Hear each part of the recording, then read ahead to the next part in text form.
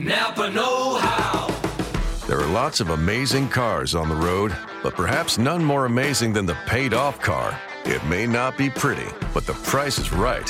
Heck, if you keep that thing running, it'll actually start paying you. Because with Napa Rewards, for every $100 you spend, you'll get $5 off. So keep your car running longer, stronger with Napa Rewards and watch the savings start rolling in.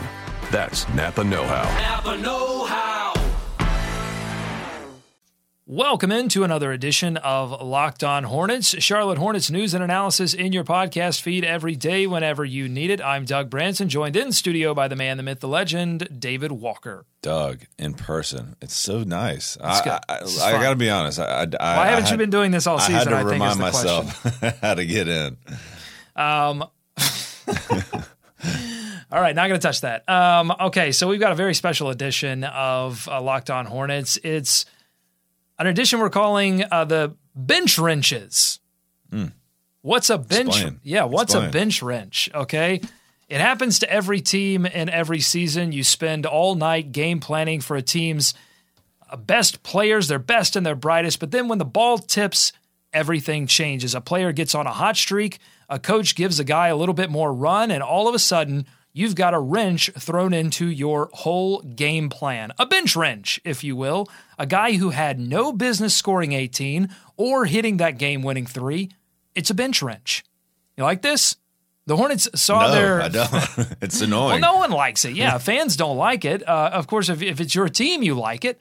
So I've compiled the top 3 bench wrenches that the Hornets played against this season. Let's marvel at these players who decided on one night to become superstars. Number 3, Jordan Crawford of the New Orleans Pelicans. March 7th, he signs a 10-day contract with the team. Fast forward all the way to March 11th, 4 days later, and he gives the Pelicans 19 points, 6 assists on 7 of 12 shooting in 27 minutes to help them secure an overtime victory over the Hornets. That's just rude. Bench wrench. David, this was a tough one.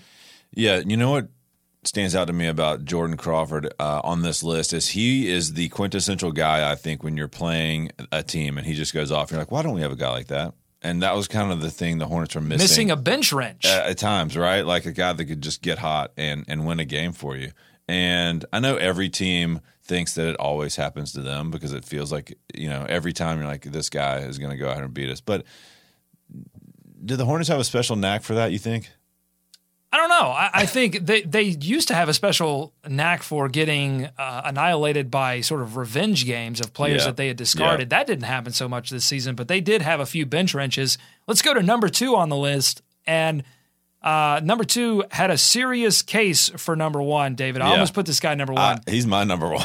Spurs rookie Davis Bertans, don't call him Davis. In the first matchup before Thanksgiving on national television, he had an absolute coming out party, going 4 for 4 for 11 points, knocking down 3 3-pointers, including a sequence in the middle of the fourth quarter where he knocked down a 3 to tie the game.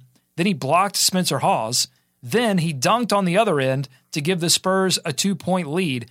The Spurs would go on to win a tight one on ESPN. But he wasn't done, David. He put on an encore performance on January 7th, scoring 21 points in 18 minutes, including a vicious one-handed yam over Roy Hibbert. Son of a bench wrench. Yeah, 5 of 6 in the game, 4 for 5 from 3 in that game. And only missed 1 shot all season against the Charlotte Hornets and 1 free throw. And we were watching the Spurs in, I think, game 2 or something of the playoffs, and watching my dad. I was like, who is that guy? And I was like, I know that. I remember that guy. Davis Bertans. I think I'd bared it, though. I was like, who is Rookie. that guy? And as we watched, and I actually saw him make a quick move out on the perimeter. I was like, I'm pretty sure he went off against the Hornets at least once this season. But that game in San Antonio, he went berserk. The Spurs specialize in bench wrenches. They do. They collect them. They do. They have a wrench set. We once signed, the Hornets, Gary Neal, I feel like was a bench wrench. Was a total bench wrench. Yeah, spent some time in Charlotte. Again, we need to define what a bench wrench is. It's a guy that comes off the bench, but you didn't game plan for him. You couldn't possibly game plan for him. And I think definitely Davis Bertans only played, I think only averaged like 9 minutes before that first game. So was not a guy you would game plan for. Season high, 21 points against the Hornets. Amazing. Yep. All right, finally, the number one bench wrench the Hornets faced this season. Certainly the biggest. Detroit Pistons deep reserve center and super mutant Boban Marjanovic. Let's go back to January 5th, right before that Bertans Spurs game. This game will be remembered, David, for Marco Bellinelli, his almost last-second amazing, not quite buzzer beater off the back of a Pistons player, but I'll remember it as the Boban bench wrench special. 15 points, 19 rebounds for Boban in 22 minutes of play. Up to that point in the season, he had only played 76 minutes total. Holy mother of bench wrench. Doug, 50. I don't like that. Yeah, I don't like that either. 15 points on 3 of 4 shooting from the field. He hit 9 of 11 free throws and those 15 rebounds. I mean, the man's hands. Now, if you've seen pictures on the internet, I know you go on the internet and you've seen pictures I've been there. a few times, yeah. The hands are like you said, mutant-like, right? I mean, they're huge. He's, 7'3"? And there was who did we have? Who did the Hornets have in their plans? I feel like they were shorthanded at center this game. Is that a safe bet to say? I think so, but he played well in the first half as well. Yeah, Boban's hands are big. I think the iPhone 7 Plus would be equivalent to a Nano in my hand. Like he makes it like a gallon of milk, like a Coke can. Right. So, all right. Well, Boban, the number one bench wrench. There were a few others. You know where he came from. Prior to Detroit. I know. The Spurs. That's what. Jordan Crawford, has he played for the Spurs? They breed them in a laboratory. So, yeah, those are our top 3 bench wrenches. Several guys get honorable mention, like Tony Snell. I didn't put Tony in because I think he was starting in the game where he blew up against the Hornets. Yeah. But there are a couple of other guys that really kind of snuck up on the Hornets. And what do you do about it? I mean, how can you – that's the thing about the bench wrenches is like what can you say? Well, I think speaking of the Hornets, Marco probably had a couple one or two bench wrench games for the Hornets. Yeah, but you kind of again. I think he's a guy that because I struggle with this too because I was going to put Jeremy Lamb. The only thing I'll say about Jeremy Lamb is he had a couple of the one rebounding performance that he had against New York. I believe he had 18 rebounds. Yeah. Like he may not be a bench wrench because teams knew about Jeremy Lamb. They weren't going to go completely unprepared to deal with what Jeremy Lamb gave the Hornets, but no one was expecting him to get 18 rebounds. So that was a bench wrenchian.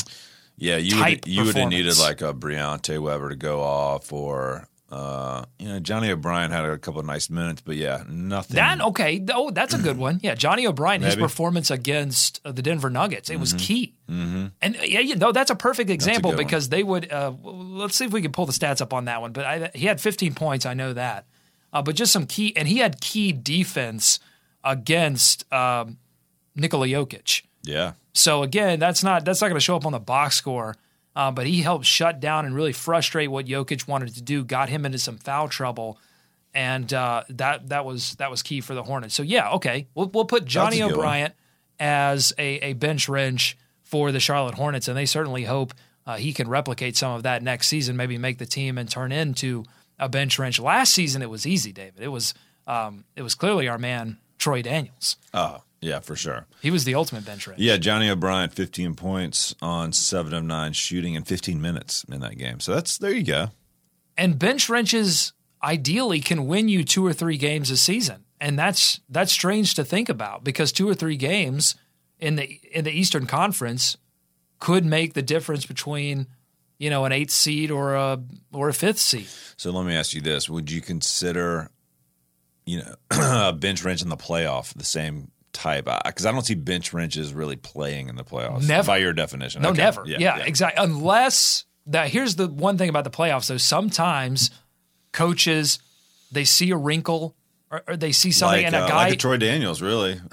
Yeah, like for a guy, Houston. Yeah, exactly. A guy ends up playing minutes that he didn't play in the regular season because of one thing or another. Obviously, injuries play a factor in that as well. But yeah, you're mostly going to see a bench wrench in the regular season when you're a little bit more free. Because again, Van Gundy never played Boban And he probably only did it because he saw the Hornets and went, That's a crime. That He didn't even play like the next game they played. I don't know. even think he played. Exactly. And again, but I'm sure Van Gundy scouting the Hornets said, look, this team is a little vulnerable inside.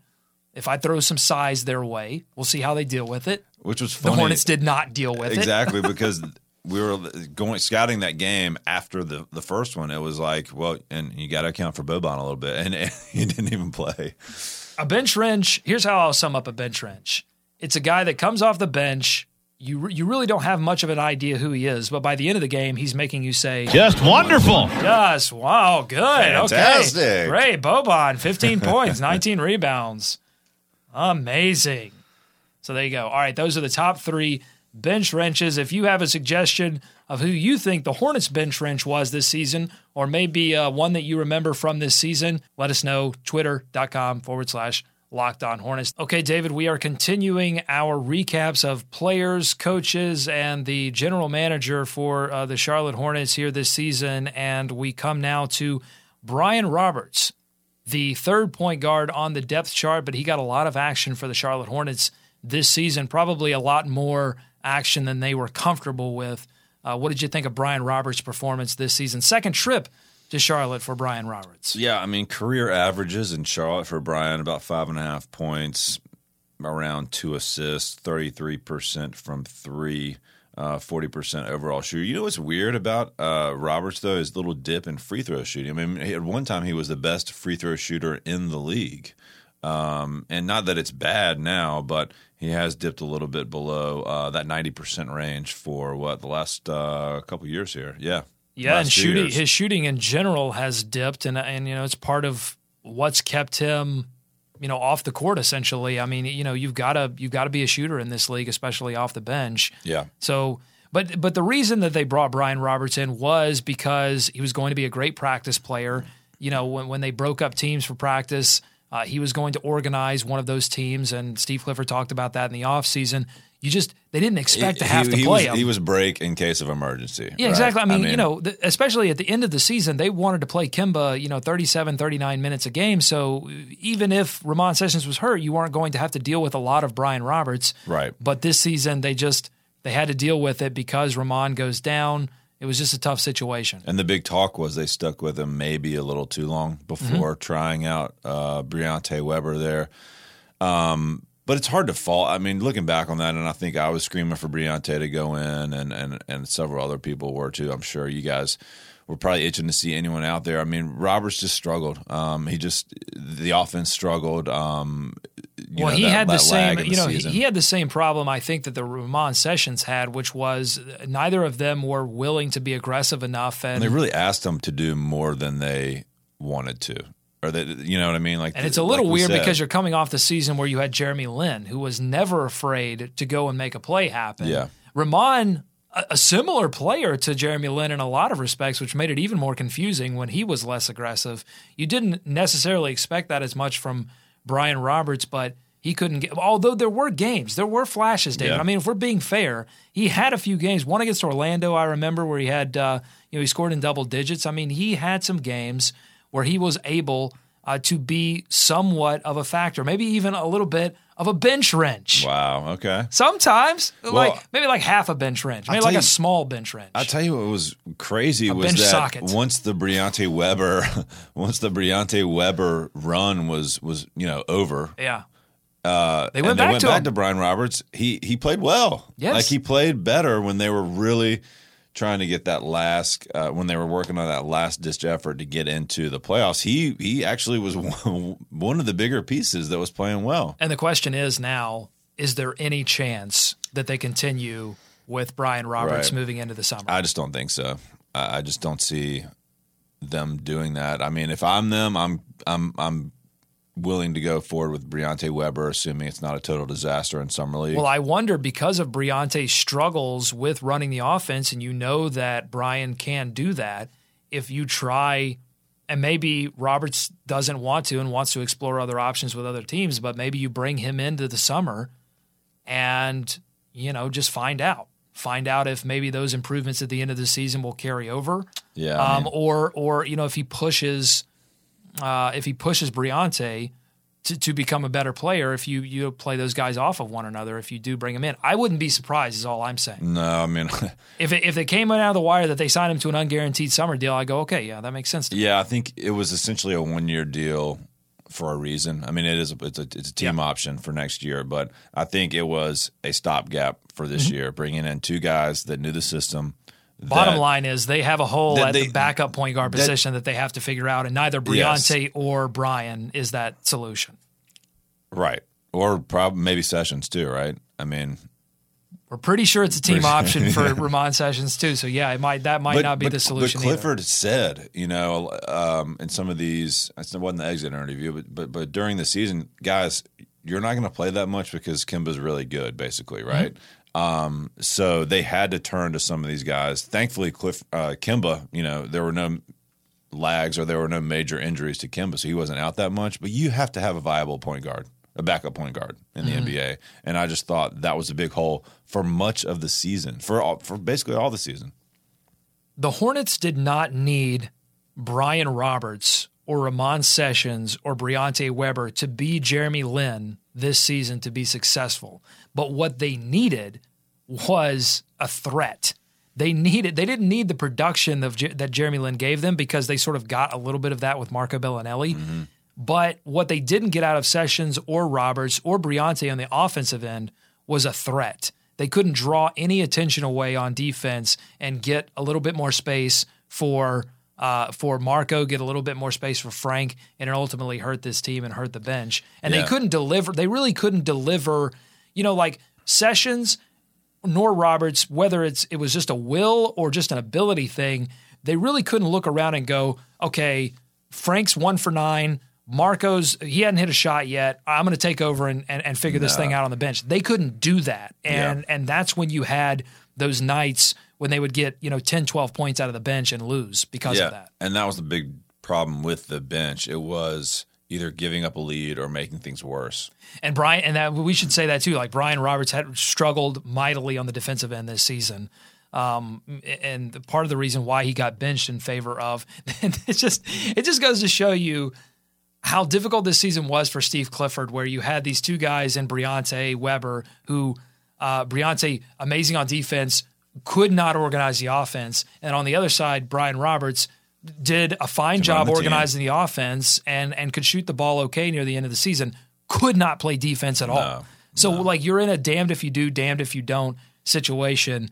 They have to figure something out for next season. Final thoughts.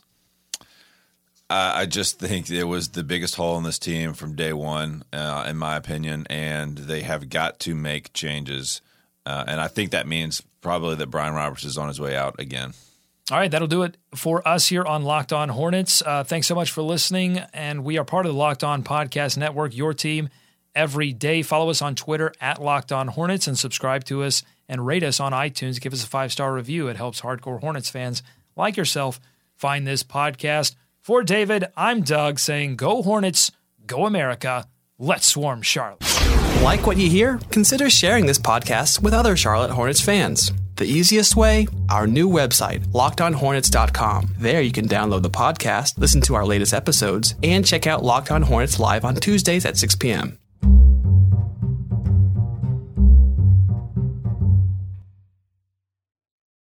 With the holidays around the corner, now's your chance to save time and money at Safeway's stock-up sale. Plus, earn 4 times gas reward points on participating items. Look for tags on items like Honey Nut Cheerios. Select varieties are 4 for $8 with your club card. And select varieties of Betty Crocker Cake Mix, Brownie Mix, or Frosting are 10 for $10 with your club card. Maximum gas reward at participating Sunoco stations is 20 cents per gallon and $1 per gallon at Safeway stations in a single fill-up up to 25 gallons. Other restrictions, limitations, and exclusions apply. For complete details, go to Safeway.com.